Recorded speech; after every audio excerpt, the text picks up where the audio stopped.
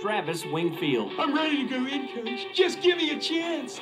I know there's a lot riding on it, but it's all psychological. Just got to stay in a positive frame of mind. You are Locked On Dolphins, your daily podcast on the Miami Dolphins, part of the Locked On Podcast Network, your team every day. All right, Miami!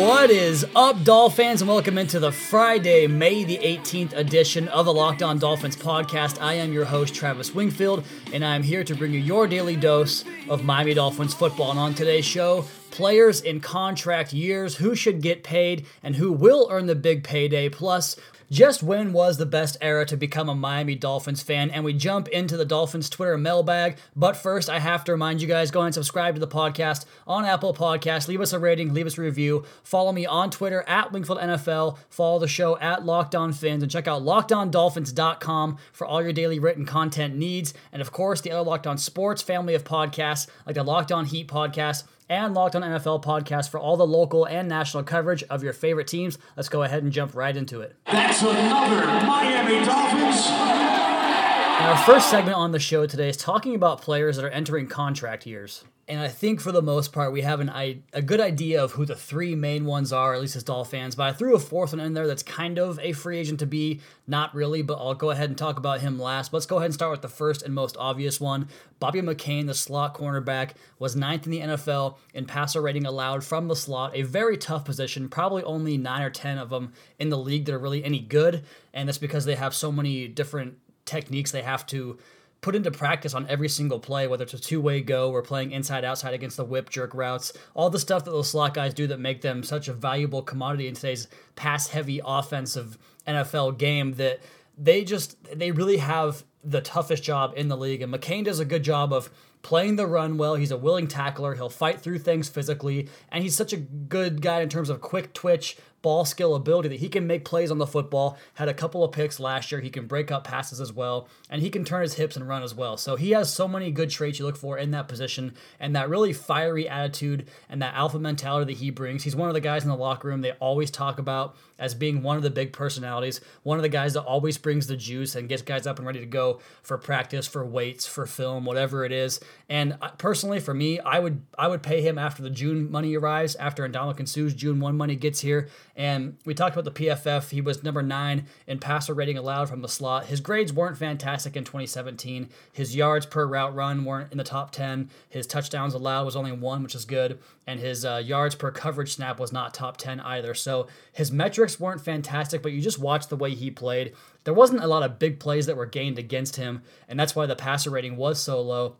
When you couple in the fact that he only allowed 1 touchdown and picked off 2 passes, a couple of big plays against him, that's going to happen to every single corner that has ever played football. But he got beat a couple of times, but for the most part was so solid in that slot, has gotten better each of the 3 years, has played more snaps each of the 3 years he's been in the league. So I would look for Bobby McCain to get a contract extension, hopefully before the new league year starts, or for the new season starts, I should say. The next player, and this is a guy that I think is probably the most ambivalent in terms of how Dolphins fans feel about what he should be in the future and his spot with the team. Jordan Phillips, defensive tackle, and you might say that he opened up some doors, or that Ndamukong Suh's released opened up some doors for him, I should say, in the essence that he could get a new contract from the Dolphins and be the future number 1 defensive tackle on the roster, the guy that has the biggest payday, the guy that you expect to pay the most reps. But just watching how many bursts and short flashes he has, you see it. You see the talent and the skill level on the tape when he does that. He has series, and it reminds me of Vita Vea when I was scouting him at Washington. He'll have a series where there's 3 plays in a row where he wrecks the play, and then he comes out for the next 2 series, and he's just not even a factor in the game at all. So you have to find a way to either play him less and get that to be a more consistent basis in terms of when he's on the field making plays, or just find a way to get more out of him for those more snaps, because he was supposed to play an elevated role last year. Now, obviously, Devon Godshaw's emergence made that a little bit easier of a transition for Phillips to stay in that same role. But it seems like for a guy like Jordan Phillips, a guy that, I don't want to say he doesn't have work ethic to make the point that the reason why he's good on some plays and not good on others, but it just seems like he's the type of guy that a recipe for a very productive season would be a contract year, and the situation that he's facing with a couple of young guys behind him, only Akeem Spence, the veteran in front of him, were in the same holding in terms of the depth chart there. So he has a chance to get himself a big contract. And then Devontae Parker, I guess 2 of my 4 guys aren't really free agents to be after the season. We know that Devontae Parker got a 5th-year contract extension, or the 5th-year option exercise, as a first-round draft pick back in 2015. And it just signals that the Dolphins basically want to buy more time on what their decision is with him, and you can totally see why. He's missed games in each of his 3 years as a pro. He's had the work habits and the dedication to the game stuff called into question. He's still a very, very young guy. All the Snapchat stuff, the SpongeBob things, the lip syncing with the music, whatever you want to blame Devontae Parker for, the fact is that he has so much raw talent and so much ability to make plays on the field, and he has flashed that big play ability, which is why he has a pretty solid fan base on Twitter based on what I've seen from a number of people that think he's the best receiver on this team still. And it's the flash plays, it's the picking the ball off the top of the defensive back's head, making the big plays down the field. He's got a couple of those in his back pocket, and it springs hope, but you just have to have more consistency. And that's why you hope that someone like Danny Amendola coming into the building can have a solid impact on him. Adam Gase said it. Adam Gase said that Danny Amendola makes the 24 guys on the offensive roster around him better. That sounds like coaches speak to me. I mean, I guess there's a place for veterans in this league to be kind of tutors on to the next stage in their career. But for the most part, I don't really buy the whole veteran leadership / learn from me role, because I think that guys don't generally want to teach a guy how to take their job. So while he's doing good things and he shows the guys how to work, it's going to be ultimately up to Devontae Parker to go ahead, adapt that mentality and that work ethic to become that kind of player. And then you have the guy that was my exception to the list, and it's because he has an opt-out clause after the end of the 2018 season for only a $1.1 million cap hit for the 2019 season, and that's Robert Quinn. And the reason you talk about him, it's just, man, with the health he has coming back, it seems like he could be healthy for the first time in a long time. Back in the defense that made him the most productive as he was in his career. Now, granted, please keep in mind that was 5 years ago, back in 2013, when he had those 19 sacks and was nearly a defensive MVP of the year if it wasn't for J.J. Watt doing J.J. Watt things. But it seems like this is a great opportunity for Quinn to come in, get into great shape, cash in on one season, and strike a big deal in free agency. And the thing that worries me is that Mike Tannenbaum has such a penchant for paying guys that have come over on short or from other teams and not really being around them that much and giving them big contracts for no real apparent reason. We obviously saw it with TJ McDonald. We saw it with Kiko Alonso. Andre Branch is another one. So it just seems like he could be the next one in that line. But with Cameron Wake kind of getting to the point of his career where it might be time to start thinking about replacements, even though we say that every single year, it seems for the past 3 or 4 years, at some point it's going to happen. You're going to have to replace him. And Charles Harris, as nice of a piece as he is, he's going to need a running mate on the other side. So I can see Robert Quinn possibly getting a new deal. And hopefully by keeping him around for 2 years, they could extend him on that off of the 2018 season if he does have an explosive season, and maybe save a little bit of money by doing that early. So we'll see what happens there. But of the 4 guys, I think the likelihood is that all 4 of them will get paid by someone. I just don't know by whom. And just going off of the current regime's past, I'm going to say Robert Quinn gets one of the big contracts. It just feels right. Mike Tannenbaum, we talked about that. Wake going away soon. I think Bobby McCain gets done before the season even starts. At least I hope that's what happens. I think Parker will play himself out of a possible extension, and that Miami has built a deep enough wide receiver room that they can go ahead and afford to do that and move on from him. And then Jordan Phillips, the trickiest one for me. You know, I talked about Ndamukong Suh's release opening the door for him, but I'm not going to forecast him making the most of that opportunity until I see him do it. And with Godshaw and Vincent Taylor in the fold, they have just as much opportunity to persuade the Dolphins against a long-term deal for Jordan Phillips as Jordan Phillips has the opportunity to pursue the Dolphins for a long-term deal for Jordan Phillips. So those are the 4 big ones. It should be an exciting camp and off-season and summer to see what happens with them, as well as into the season. But we have more on this show. It is a Friday show. Happy weekend to all of you guys. We've got a full Twitter mailbag to get to next on Locked On Dolphins podcast, at Wingfield NFL, at Locked On Fins. Cranking it back up here on the Friday edition, the May 18th edition of the Locked On Dolphins podcast, and time for one of my favorite segments that I do, and it's because you guys write in such terrific questions for this segment. The Twitter mailbag, you guys know the drill. I put out the call on Twitter. You guys reply with the questions. I answer them on the air and give you a Twitter shout out as well. Let's go ahead and jump right in. The first question comes from Nicholas P. That's at Nick P 1908. What scenarios, personnel / scheme have to come together to keep Kiko off the field? Addition by subtraction, he was an enormous liability last year. His contract assures him a spot on the team, not defensive reps. I tend to believe what Adam Gase said in regards to kind of throwing the media under the bus in terms of finding ways to get Kiko Alonso to be an effective player. And I don't necessarily agree with it because I think that he doesn't have the traits that modern day linebackers, and specifically the type of linebackers that it seems like Miami is trying to bring in here, and that is change of direction, speed, ability to play well in coverage, blitz the quarterback. And those are 4 things that he just does not do a very good job of. You see him attack downhill and trying to fill gaps and hit his run keys. He can get washed out very easily. He can get embarrassed in one-on-one coverage. So I think the personnel and scheme you want to find is the dime package, where if you have a linebacker on the field, it's hopefully either Raekwon McMillan or Jerome Baker, or maybe even the 7 defensive back package that we've seen the Patriots run in the past with 4 down linemen, 7 DBs. And you can do that because you have Rashad Jones and TJ McDonald, who can essentially act as pseudo linebackers in that position. So I'd say the dime package and the rare 7 defensive back package coming onto the field. Next question comes from John O'Malley. That's at JohnnyYo720. Assuming both guys have consistent, improved production this season, who would you feel more comfortable signing long-term, Jordan Phillips or Devontae Parker? I should probably screen these first before I get into the question. John, I already answered that question in the first part, but those 2 were the ones I was the most ambivalent on. But I'm going to go ahead and go with Jordan Phillips. I think we have a lot more depth at receiver, and just based on what Devontae Parker's been in the past, I don't think people change for the most part, so I'm going to go ahead and say that he just continues to be the same guy that he is. Doesn't work hard enough, doesn't prioritize the game enough, and Jordan Phillips has been a better player than Devontae Parker has been. So I'll go with Phillips on that question. Next one comes from David Simpson at Sensi27. Who is the best sports writer for the Miami Dolphins? We know Omar Kelly is the worst because the sky is always falling for him. I don't have a problem if you are down on the Dolphins because the team hasn't been good, and they haven't been good for a long time. They've been mediocre. They haven't been cellar dwellers. No, that's actually going to be our last segment on the podcast today. But it's just Omar Kelly's lack of knowledge of the game. When he thought that a 3 technique means that you play 3 gaps. When he thought that Legadou Nane and Corey Sheets were the all-star players of camp and going to go on to have a big career. His lack of knowledge of Ryan Tannehill and the quarterback position in general. But the biggest one for him is the Miko Grimes stuff. I mean, how you can align yourself with that type of crazy says that you're pretty crazy too. As far as the best sports writer, hands down for me, Joe Shad. He is the best writer. He's the nicest guy to talk to on Twitter, and he was kind enough to do my podcast last year, so I can't really go against him at all. So Joe Shad of the Palm Beach Post, by far the best Dolphins beat writer, besides yours truly, of course, Travis Wingfield, Locked On Dolphins. Next question comes from Claudio D.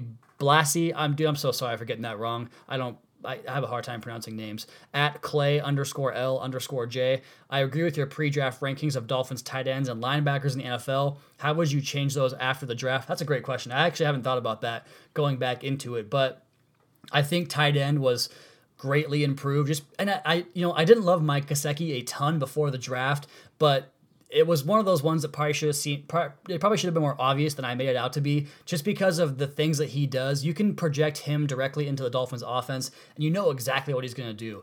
So I'm really looking forward to watching him play that Y ISO position, get a lot of targets down in the red zone. So I'm going to say that jumps up. I don't have off the top of my head, Claudio, on how to project that, but I would say they're definitely not the last place one anymore. As far as linebackers, we're going to have to see if Raekwon McMillan's healthy, because without him, we're back at square one from last year. I just don't trust Kiko Alonso to be a 1,000 snap guy anymore. So I will say that one maybe went up a little bit, but it just has to show it on the field before I give it too much credit. Next question comes from Angel Contreras at A_Contreras88.